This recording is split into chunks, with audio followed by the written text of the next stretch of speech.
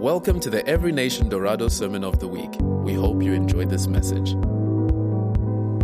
Hello everyone, and welcome once again to our online church platform. It's always a wonderful blessing for us to be together in this way. We have started meeting in our services as well, and we've been having a wonderful time there as well. I really just bring you greetings in the name of the Lord Jesus Christ, and also just regarding the times that we're living in with COVID-19. As much as we've been given opportunity to meet in larger numbers, we are still taking great precaution concerning the whole COVID-19 thing. And it's really important. We want to admonish you to take care of your family and obviously keep your hands clean and your mask and all of that. But the most important factor is to make sure that Jesus Christ is Lord in your heart and that you're not stirred up in fear. There have been some people that have been affected quite closely with friends and family being lost to this sickness, to this virus. But we want to continue to encourage you that despite everything that's happening, the Word of God is still true. The Word of God is still relevant. And we want to encourage you to remember that and to meditate on that. This past Monday, we had our men's prayer meeting, our men's only prayer meeting, where the men are coming and coming before God and praying concerning the nation, concerning their families, concerning the church, and concerning their personal lives. It's quite an amazing experience to see because of the fact that God has always commissioned men, especially in their homes, to take the lead spiritually, and these men are starting to rise up. So we had quite a relatively full house, and we want to encourage all the men that if you missed out, it's something that I really believe the Spirit of God is admonishing us to not miss out on that one. The next one that's coming up, we're going to be talking a little bit about how to work your faith and have a couple of testimonies around that as well. I want to encourage you as well to join a Connect group if you're not connected yet. In the Connect group, it's a small group of men or women that come together in the week to basically encourage one another in the Word of God and grow spiritually and have some accountability and encouragement in that group. So if you're not in a Connect group, you're really missing out on the opportunity to grow spiritually. Iron sharpens iron, says the Word of God, and so another man sharpens another man. And so it's very important that you join a Connect group. And then next week, we've got our cluster weekend where we usually come together as leaders from our different congregations throughout the country to celebrate what God is doing and to give an impartation to the various leaders concerning where God is taking us. And then on the Sunday of that weekend, we are going to have a special Sunday where we'll be setting in new leaders, doing some transitions in terms of other leaders, and thanking leaders for the work that they've been doing, anointing leaders. And so it's a special service that we are going to have. You might want to be in the building during that time. I believe that the children's church is also in the process of working out how they will continue to minister to the kids. But really just a shout out to the children's ministers. One of my kids went on the Victory Weekend camp over the weekend previously, and it was amazing. I had the opportunity in the week to pray with him in the evening, and he was praying in tongues, 10-year-old, and it was really awesome, an amazing experience as a father to share with your children. And so thank you very much to the children's ministry and Caroline and the team. You guys are doing an amazing work. Awesome. So we're continuing today with our series on the atonement. I'm going to pray for us and then we'll jump right into it. Father, in the name of Jesus, we thank you, Lord, that your word is timeless. Lord, and wherever we may find ourselves, your word is always relevant and impactful in our lives. It is food to our spirits, Lord. And this morning or this day, we thank you, Lord, that you are able to minister that to us through the preaching of the word. I thank you that it's not going to return void, but transformation is going to take place by the Spirit of God in Jesus' name. Amen. Amen. And so we started a new series a couple of weeks ago called The Atonement. On the first week, we spoke about the Passover origins and where it comes from. It was the weekend of the Easter, quote-unquote Easter, and we were talking about the Passover. And that Sunday would have been Resurrection Sunday, but the resurrection is not only applicable to the Easter. It actually should be a factor every day, every moment of your life. You are living in the resurrected Christ. Your relationship is with the resurrected Christ. And we'll go into the details today about that message. The second week, last Sunday, Malcolm preached about the scapegoat and the lamb and how Jesus was the greatest scapegoat in the world and how he carries the sins of the world away. And that is such an important message that many people don't understand. And so they therefore carry so many guilts so much guilt and condemnation throughout their lives, or they treat people around them with that kind of scapegoat mentality. So go back into that message. It was really an impactful message. Today we're going to be dealing with the evidence and the power of the resurrection. The following segment has to do with eternal forgiveness. So awesome. Today we're going to talk about the evidence and the power of the resurrection of the Lord Jesus Christ. And many of you have probably been at a funeral, and most of us have encountered the loss of a loved one or a friend. And the question that always comes to us is, what actually happens on the other side? It is the massive existential question that most human beings, if not all human beings, grapple with. That is this all there is? The 50, the 70, the 80, the 100 years that we live here, is that all there is? And many people have that kind of hedonistic sort of a perspective on their lives. And so they say, live now. Live your best life now, because once you close your eyes, it's over, and then there's nothing on the other side. When you die, there's nothing. But this is not what the Word of God teaches. The Word of God teaches that there is an eternity to the soul and spirit of mankind, whether they be born again or not, that everyone is going to live forever. The question is just where you will be living forever.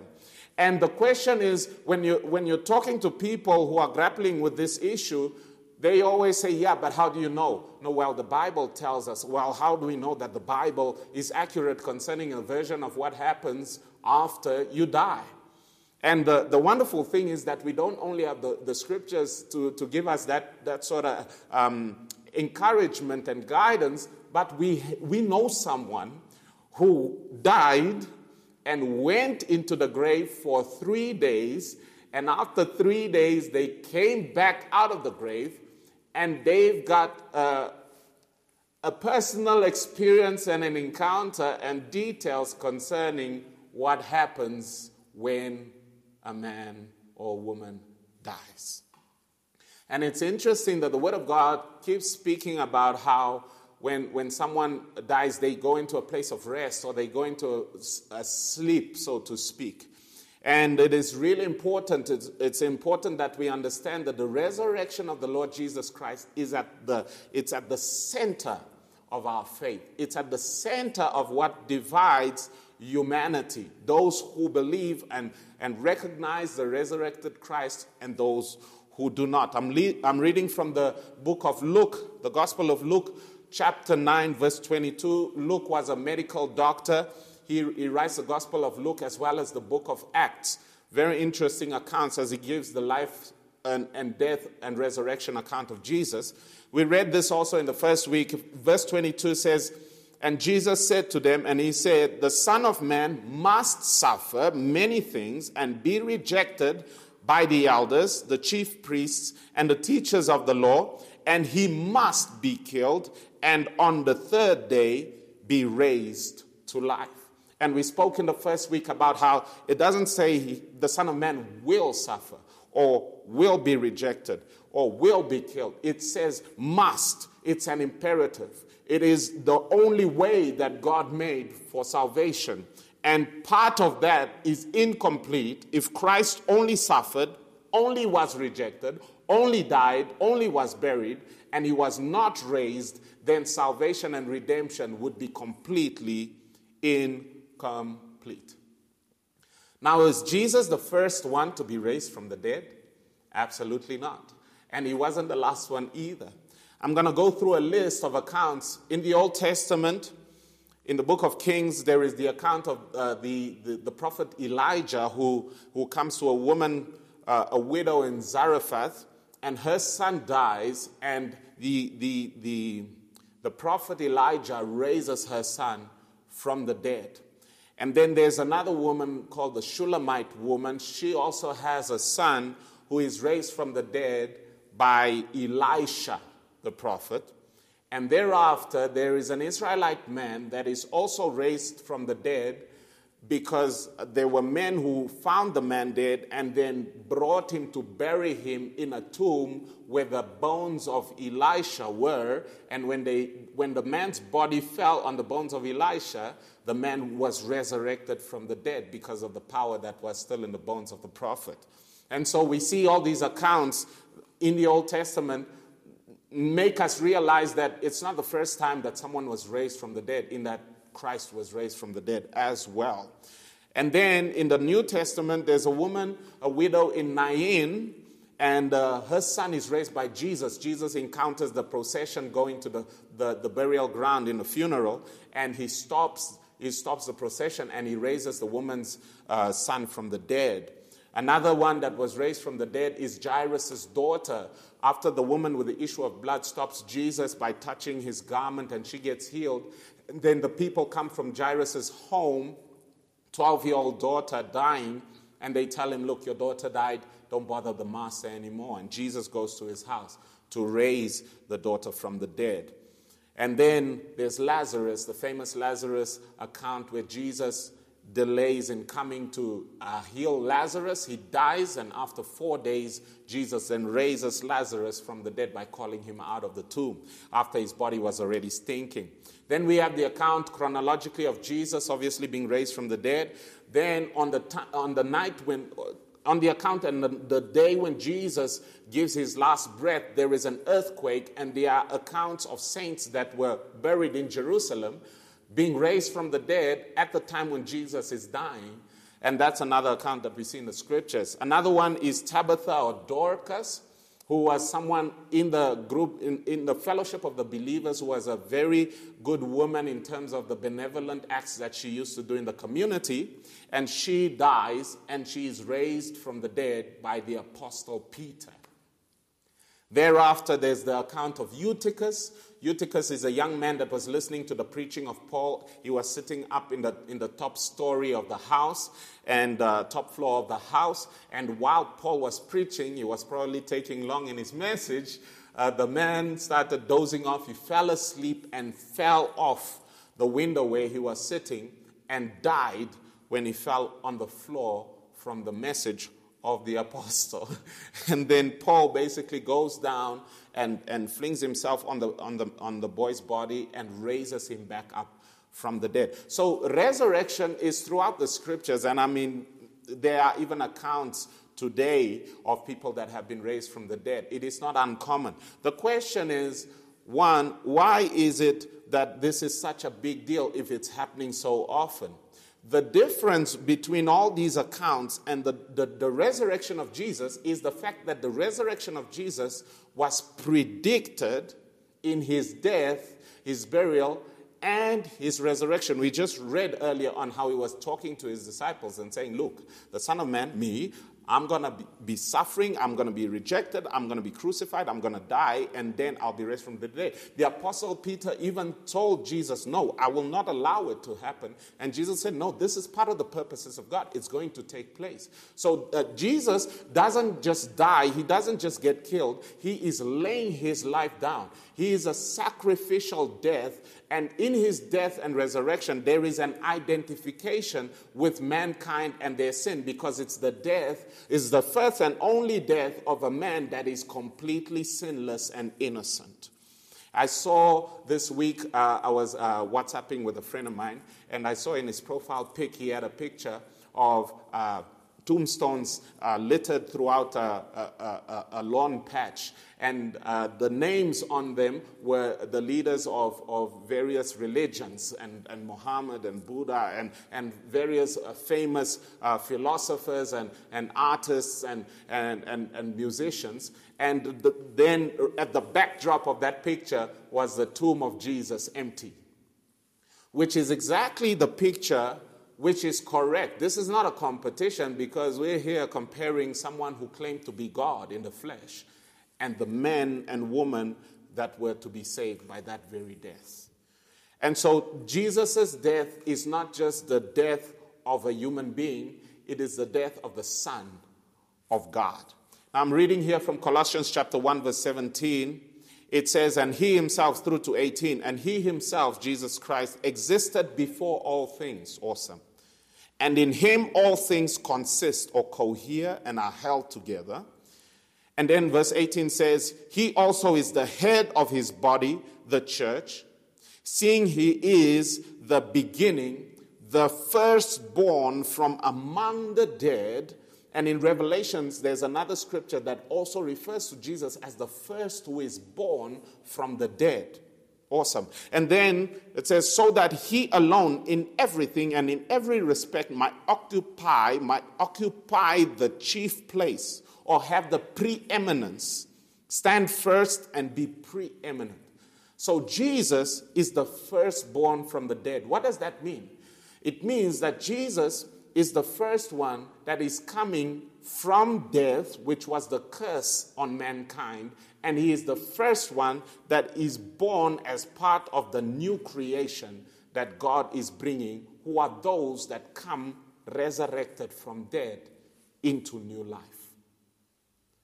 And this is the description that is given to Jesus Christ. And obviously, when Jesus is fulfilling his death and his burial and his resurrection, he is not doing it for himself. He's doing it on behalf of all of mankind. Acts chapter 1, from verse 1 to 3, also begins to show us the importance of the resurrection and how Jesus didn't just die. He was just not just buried and he raised and then he left in his ascension, but he spent time in order to give the apostles evidence about his resurrection. Because when Jesus was taken captive at the Garden of Gethsemane by betrayal through the kiss of Judas, and when the soldiers arrested Jesus, all the disciples fled, including Peter, who tried to fight and all of that, but he made all sorts of proclamations about how he is willing to die for Jesus and all. But when Jesus got arrested, everyone became a coward. They all fled. And then after his trial, they thought maybe something will come. And then there was the whole thing where Pilate was willing to give up Barabbas or Jesus. And everyone said, no, crucify Jesus. In the end of the day, they were there standing at the foot of the cross, John specifically, realizing that their hope is gone. All the promises, all the excitement, all the 3 years of powerful ministry with the Messiah, the Son of God, over. The man is dead. He gave up the ghost. He's about to be taken down, put in a grave. It's over. All their dreams and plans and everything. They left businesses, they left family, they left friends. They were willing to be rejected by society to be associated with Jesus. And now he's dead. So what were they going to do? Some of the disciples immediately went back to the fishing business. Immediately. If your hope is gone, you go back to what you know.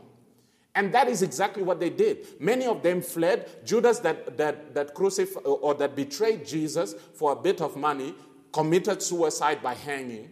And Peter bitterly wept as he rejected and said that I don't know Jesus.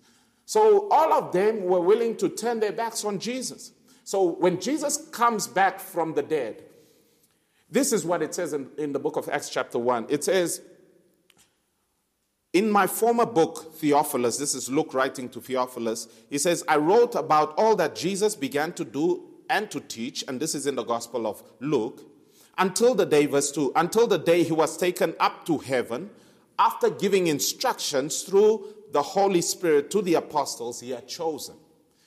After his sufferings, he presented himself to them, and gave many convincing proofs that he was alive. He appeared to them over a period of 40 days and spoke about the kingdom of God. So this is the man that everyone saw being crucified. He was very popular in Galilee, very popular in Judea and Jerusalem. And he was crucified under trial of a Roman government, of the proconsul, which was Pilate, under the supervision of the high priest Caiaphas and the Sanhedrin. And they made sure that this man is dead. And then afterwards, he's raised from the dead, and he's not hiding. He's showing himself around in Jerusalem with evidence and proofs. This is awesome. This is awesome because our faith is rooted on the fact that Jesus is raised from the dead, and he didn't hide himself after he was raised from the dead. He gave us enough grounding for us to have a foundation where we could say, I'm going to change my life and follow this man because he is true. He said he was going to die, he died. He said he was going to be buried, he was buried. He said that after 3 days he would be raised from the dead, and now he's here. And there was one of the disciples, Thomas, said, no ways. I'm not going to believe. I saw the man being taken. I saw him being crucified. I saw it. You guys are lying. You're trying to console yourself in your grief. No, I'm finished with this thing. I will not believe unless I put my finger in the holes in his hand and in his feet and here in his hide. Very offensive words. And then Jesus appears even to Thomas and says, put your hand here. And put your hand here. And Thomas falls to his knees and he says, oh my Lord and oh my God. And then Jesus said, blessed is the one who believes even though they haven't seen, which is us, obviously. Okay, now let's continue on to Corinthians. The Apostle Paul, who wasn't a born-again believer, a Christian, at the time of the resurrection of Jesus Christ. In fact, after the resurrection of Jesus Christ and the ascension, he is the one he is pursuing Christians and crucifying and arresting them and exposing them as part of God's work, because he really felt he was a Pharisee and he felt these people are deceiving everyone, lying about this Jesus. And so this Apostle Paul is the one that is met on the road to Damascus with letters from the Sanhedrin to arrest Christians.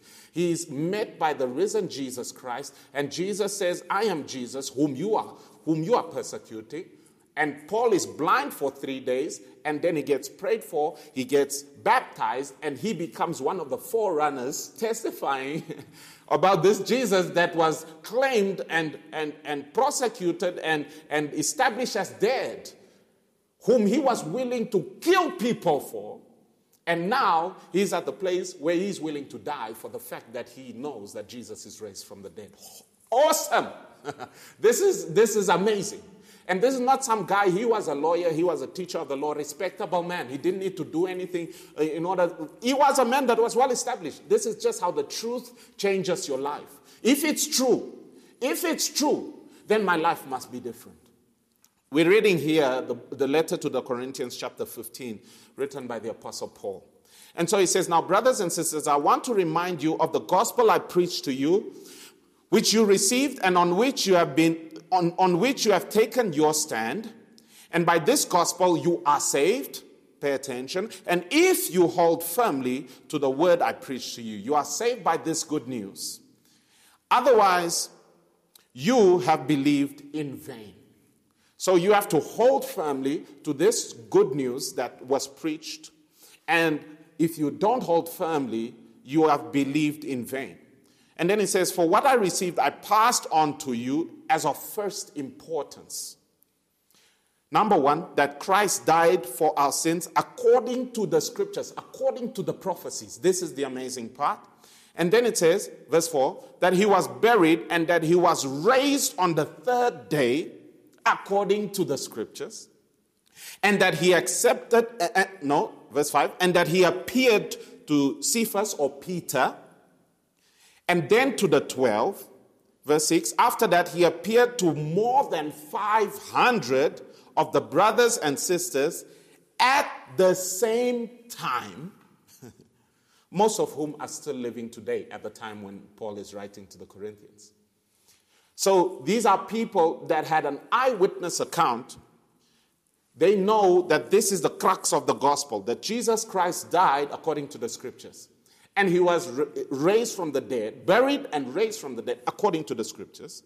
And then he appears to Peter the apostle, who went back fishing, who denied him, right? Who used to be a coward and then became this massive preacher willing to be beaten for preaching in the name of a man that apparently died and doesn't exist. And so then that's not enough. He appears to all the other apostles, and then he also appears to more than 500 of the brothers and sisters at the same time. And some of them are still alive, but some have died, he says. Then verse 7, then he appeared to James. This is an amazing part that many people don't realize. So he appears to James, and the reason why this is important is because this is James, the brother of Jesus. This is a man who grew up seeing Jesus growing up, and there's a scripture that speaks about how a prophet is without honor in his own household, among his own family members, and in his own hometown. And so James did not believe in Jesus during the ministry time of Jesus. And the historical account is that James had a little bit of a resentment towards this Jesus because he was drawing a lot of negative attention to the family. And who is this Jesus anyway? And so James was definitely at the side of the unbelievers. And then Jesus, after the resurrection, appears to James and says, hey, Jamo,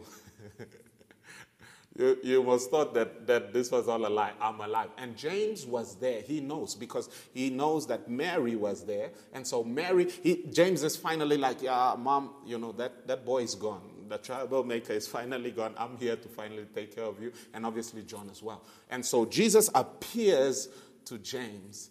And this is amazing because James then changes this way until he becomes the bishop and the overseer of the church in Jerusalem, and he dies a persecuted death under martyrdom. And then it says he appeared to James and to all the apostles. And verse 8, and then it says, and last of all, he appeared to me also, Paul, as to one abnormally born. Then it says in verse 12, now if Christ be preached that he rose from the dead, how say some among you that there is no resurrection of the dead? Because there was some controversy saying, no, once you die, you die. There's no resurrection. But Paul is saying, no, if Christ is raised from the dead, how do you claim that people don't get raised from the dead? And I've already told you that he's appeared to many witnesses. In a court of law, you only need 1 or 2 eyewitnesses. It's done. Prosecution's case rests. And then verse 13 says, but if there be no resurrection of the dead, then is Christ not risen. Meaning, if there's no resurrection of the dead, then it means that Jesus is also not raised from the dead. And verse 14, and if Christ be not risen, then is our preaching vain, and your faith is also vain and empty and useless. Our preaching, we must stop preaching. If Jesus is not raised from the dead, I must stop being a pastor now. I must stop this deceiving of people. I must stop doing it now. We must stop preaching the gospel now. We mustn't waste another second on something that is not true. And then he says, verse 15, yea, and we are found false witnesses of God, because we have testified of God that he raised up Christ, whom he raised not up, if so be that the dead rise not. So it means that if we are preaching this gospel and Jesus is not raised, we are false witnesses of God. We are fraudsters. We should be arrested for misrepresentation. In fact, we raise money on the basis of this gospel in order to reach more people, in order to allow the church to have a base from which the message of the gospel and the cross and the resurrection can go. We should stop doing that if Christ is not raised. But if Christ be raised, then our boldness should be ever unstoppable, because we are busy with the most important event in the existence of mankind. Verse 16, for if the dead rise not, then is not Christ raised. Verse 17, and if Christ be not raised, your faith is vain, ye are yet in your sins. If Christ is not raised, then our sin issue is not dealt with. And that means that if we are fraudsters and deceivers, and if we are not fraudsters and deceivers, then it means that our position that we have with God of boldness and righteousness does not exist, and we better find a different way to God. Verse 18, then they also which are fallen asleep in Christ are perished. All the family members and friends that died having their hope in Jesus, knowing that there is a better resurrection after this life, they are all just dead. Ashes to ashes, dust to dust, no hope. And verse 19, and it says, if in this life only we have hope in Christ, and we don't have hope for the next life. We are of all men most miserable. Another version says to be pitied if we only have hope for this life. But now is Christ risen from the dead, verse 20, and become the first fruits of them that slept. Verse 21, for since by man came death, by man came also the resurrection of the dead, which is the man Jesus Christ. For as in Adam all die, even so in Christ shall all be made alive. Verse 23, but every man in his own order. Christ the first fruit, afterward they that are Christ at his coming. And then verse 24, then cometh the end, when he shall have delivered up the kingdom of God, the kingdom to God, even the Father, when he shall have put down all rule and all authority and power. And verse 25, for he must reign till he hath put all enemies under his feet, and the last enemy that shall be destroyed is death. So the resurrection of Jesus is addressing so many aspects. Our hope for afterlife, our hope for living a life based on the truth, our hope for an eternity in reconciliation with God and not separation with God, or hell and damnation. And I did some research concerning the 4 categories for evidence for the resurrection of the Lord Jesus Christ. And there are 4 categories that if you want to speak to friends and family, you can speak boldly. We're not talking about religious facts here. We are talking about historical facts here. You know, sometimes you meet with parents who say, no, I don't want to take my children to church. I don't want to force religion. I don't want to force Christianity. I don't want to force them to believe in Jesus and all of that. But those very same parents, when their kids answer wrongly to a maths question, they will correct them and say, no, it's not like that. And if the child says, no, but I believe that 2 + 2 is 7. Mom, that's my belief. Don't judge me. The parent will say, nonsense with your belief. This is the truth, and it's based on X, Y, Z. Now, the resurrection is one of those kind of facts that parents and family members need to be much more dogmatic about it. Why? Because it is true. If it is not true, then don't waste your time. But if it is true, and you can examine the claims, the truth concerning the resurrection of Jesus Christ is one of the most proven facts concerning historical accounts that we have compared to any other. The number of manuscripts, the number of proofs, the eyewitnesses that are Christian and non-Christian, the proofs that are biblical and outside of Bible, historical, archaeological evidence is so sufficient that if you are not living on the basis of the resurrection of the Lord Jesus Christ, you are deceiving yourself willfully. Willfully. And I've got good news for you. That there's evidence. Now, what's the first category? Number 1, the question is, was Jesus actually dead? Because there are some theories that say, no, Jesus could pretend to be raised from the dead because he didn't really die on the cross. That has been refuted multiple times. There's no evidence anywhere that people survived the Roman crucifixion. Those guys were expert assassins. They would mete out the judgment and heap all sorts of offenses and humiliation together with it. And then there are atheists, historians, that will corroborate the fact that Jesus actually died. There's no question about this. And then there's some peer-reviewed medical research that was done in universities in the USA concerning the evidence, the medical evidence in terms of what Christ went through in terms of his trial and the judgment and the punishment that he went through, that proves that he could not have survived that even before he was jabbed with the javelin on the side. So that's number 1. Jesus definitely died. That's evidence because you might take it for granted, but there are people that say, no, he didn't really die, especially in Islam, right? So very important. Number 2, the early eyewitness accounts and the creeds for the resurrection are not far from the account from the time of the resurrection of Jesus. Now, the further away you are from when an event happened, the longer, the more prone the facts are to being distorted. You know this game that we play as kids called telephone or telefoinki, where you make a string of kids and you whisper resurrection, Jesus is raised from the dead in this ear, and then they have to pass it on to the next person and that person to the next one, whispering. By the time they get to person number 30, they're saying, Jesus is my mother's friend, as a distortion of Jesus is the resurrection because of the time lapse.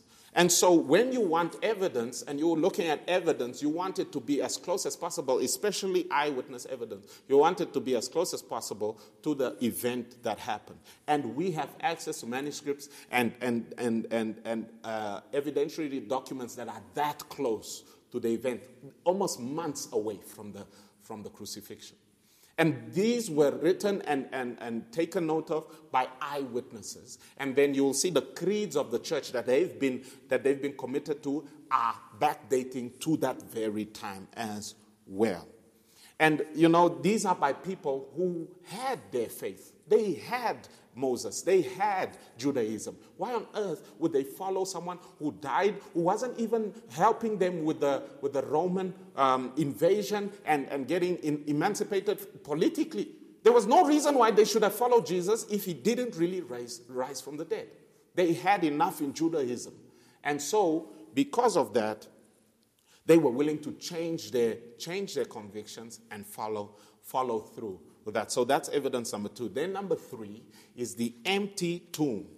The confirmation that the tomb was empty is also agreed throughout. I mean, the Jewish rulers and religious leaders wanted to pay soldiers to spin a story saying, no, say that the disciples stole the body. So the proof or the agreement is definitely that the body wasn't there. They couldn't find the body. There was an issue. And so they had to spin some kind of story. But there was no question as to, no, here's the body, and people are claiming that he's raised from the dead. That's the empty tomb. And then number 4 is the eyewitnesses. There are no fewer than 9 ancient sources in and outside of the Bible that corroborate the fact that there was a resurrection of the Lord Jesus Christ. This is very important and very critical. And once you have this information, it's not enough. You now have to make a decision. You have to decide, am I going to turn a blind eye to the truth, or am I going to live by the resurrection? Once you believe the resurrection of the Lord Jesus Christ, that's when the power of the gospel begins to work in every area of your life, for this life and for the next life. I'm reading from Romans chapter 8, verse 11. It says, if the spirit of him who raised Christ from the dead dwells in you, he who raised Christ from the dead will also give life to your mortal bodies through his spirit who dwells in you. There is a life that is because of the resurrection that is coming, that was by the Spirit of God that raised Christ from the dead, that is working in us now. Now, this is why the miraculous is something that should be common for the believer, because there is a supernatural life that raised Christ from the dead that is working in us as well. The next scripture is John 11, verse 25 and 26. Jesus said to Mary and Martha, he said to them, I am the resurrection and the life. The one who believed in me will live even though they die. And whoever lives by believing in me, or whoever lives and believes in me, will never die. And then he asks, do you believe this? Revelation chapter 1, verse 18. Jesus says this. This is when John meets him in his glorified state. Jesus says, I am the living one. I was dead, and now look, behold, I am alive forever and ever, and I hold the keys of death and Hades, or death and the grave, the realm of the dead. So Jesus is not only raised from the dead, He is alive, and He is alive today, and He is saving lives. He's healing the sick. He's changing nations. He is impacting communities. He's raising up the widow and the orphan. He's doing amazing things today, and you can get to know Jesus, the living Jesus, not the historical in the book, in the Bible story, in the manger Jesus, the Jesus that is raised from the dead, King of kings and Lord of lords, the firstborn from among the dead, the one who rules the nation, the one who will be the judge of the living and the dead. He is the one that is alive today. And we have this hope that we have believed in the Lord Jesus Christ. I want to pray for us today. Wherever you may be, if you're a believer already, let your conviction concerning your faith be solid. Meditate on this message for the rest of your life, and you will see the fruit of it coming forth in a powerful way. And if you are not born again, you don't know the Lord Jesus Christ, it is your day today. You see the evidence is plain. Let the Holy Spirit begin to draw you into a place of relationship with God. The Word of God says, if we believe that Jesus died for our sins, and if we confess with our mouth that God raised Him, and we believe that God raised Him from the dead, and we confess Him as Lord, we will be saved. We will be saved. Our salvation is based on this gospel that Christ died, definitely. He was buried, yes, but He is resurrected from the dead, and we are living His life today. And this is why baptism is so critical. When you are going into the water, you are being buried with Christ. When you're coming out, you are being raised with Christ, and you are elevated to and seated together with Christ in heavenly places. Hallelujah. And those of us who are alive when Jesus returns will receive a glorified body just like Jesus. Can it eat? Yes. Jesus ate fish after the resurrection. He said, I'm not a ghost. Give me fish, give me bread. Let me show you, does a ghost eat bread and fish? And so they touched Him. They handled the word of life. He's alive today, and He can make a difference in our lives today. So Father, in the name of Jesus, I thank You for revelation and conviction. I pray that each one of us will get this in our hearts, and that it will begin to bear fruit and transform our lives, and then the lives of our families, the lives of our communities, and our nation, and the nations of the world, to Your glory. In Jesus' name, amen. Amen. May God bless you. Have a wonderful, wonderful week. We'll see you next Sunday. May you continue to meditate in this and preach it wherever you go, because it is true, especially to your children that love maths. Amen. Thank you for listening. For more information about this podcast and other resources, please visit enwindhoek.org.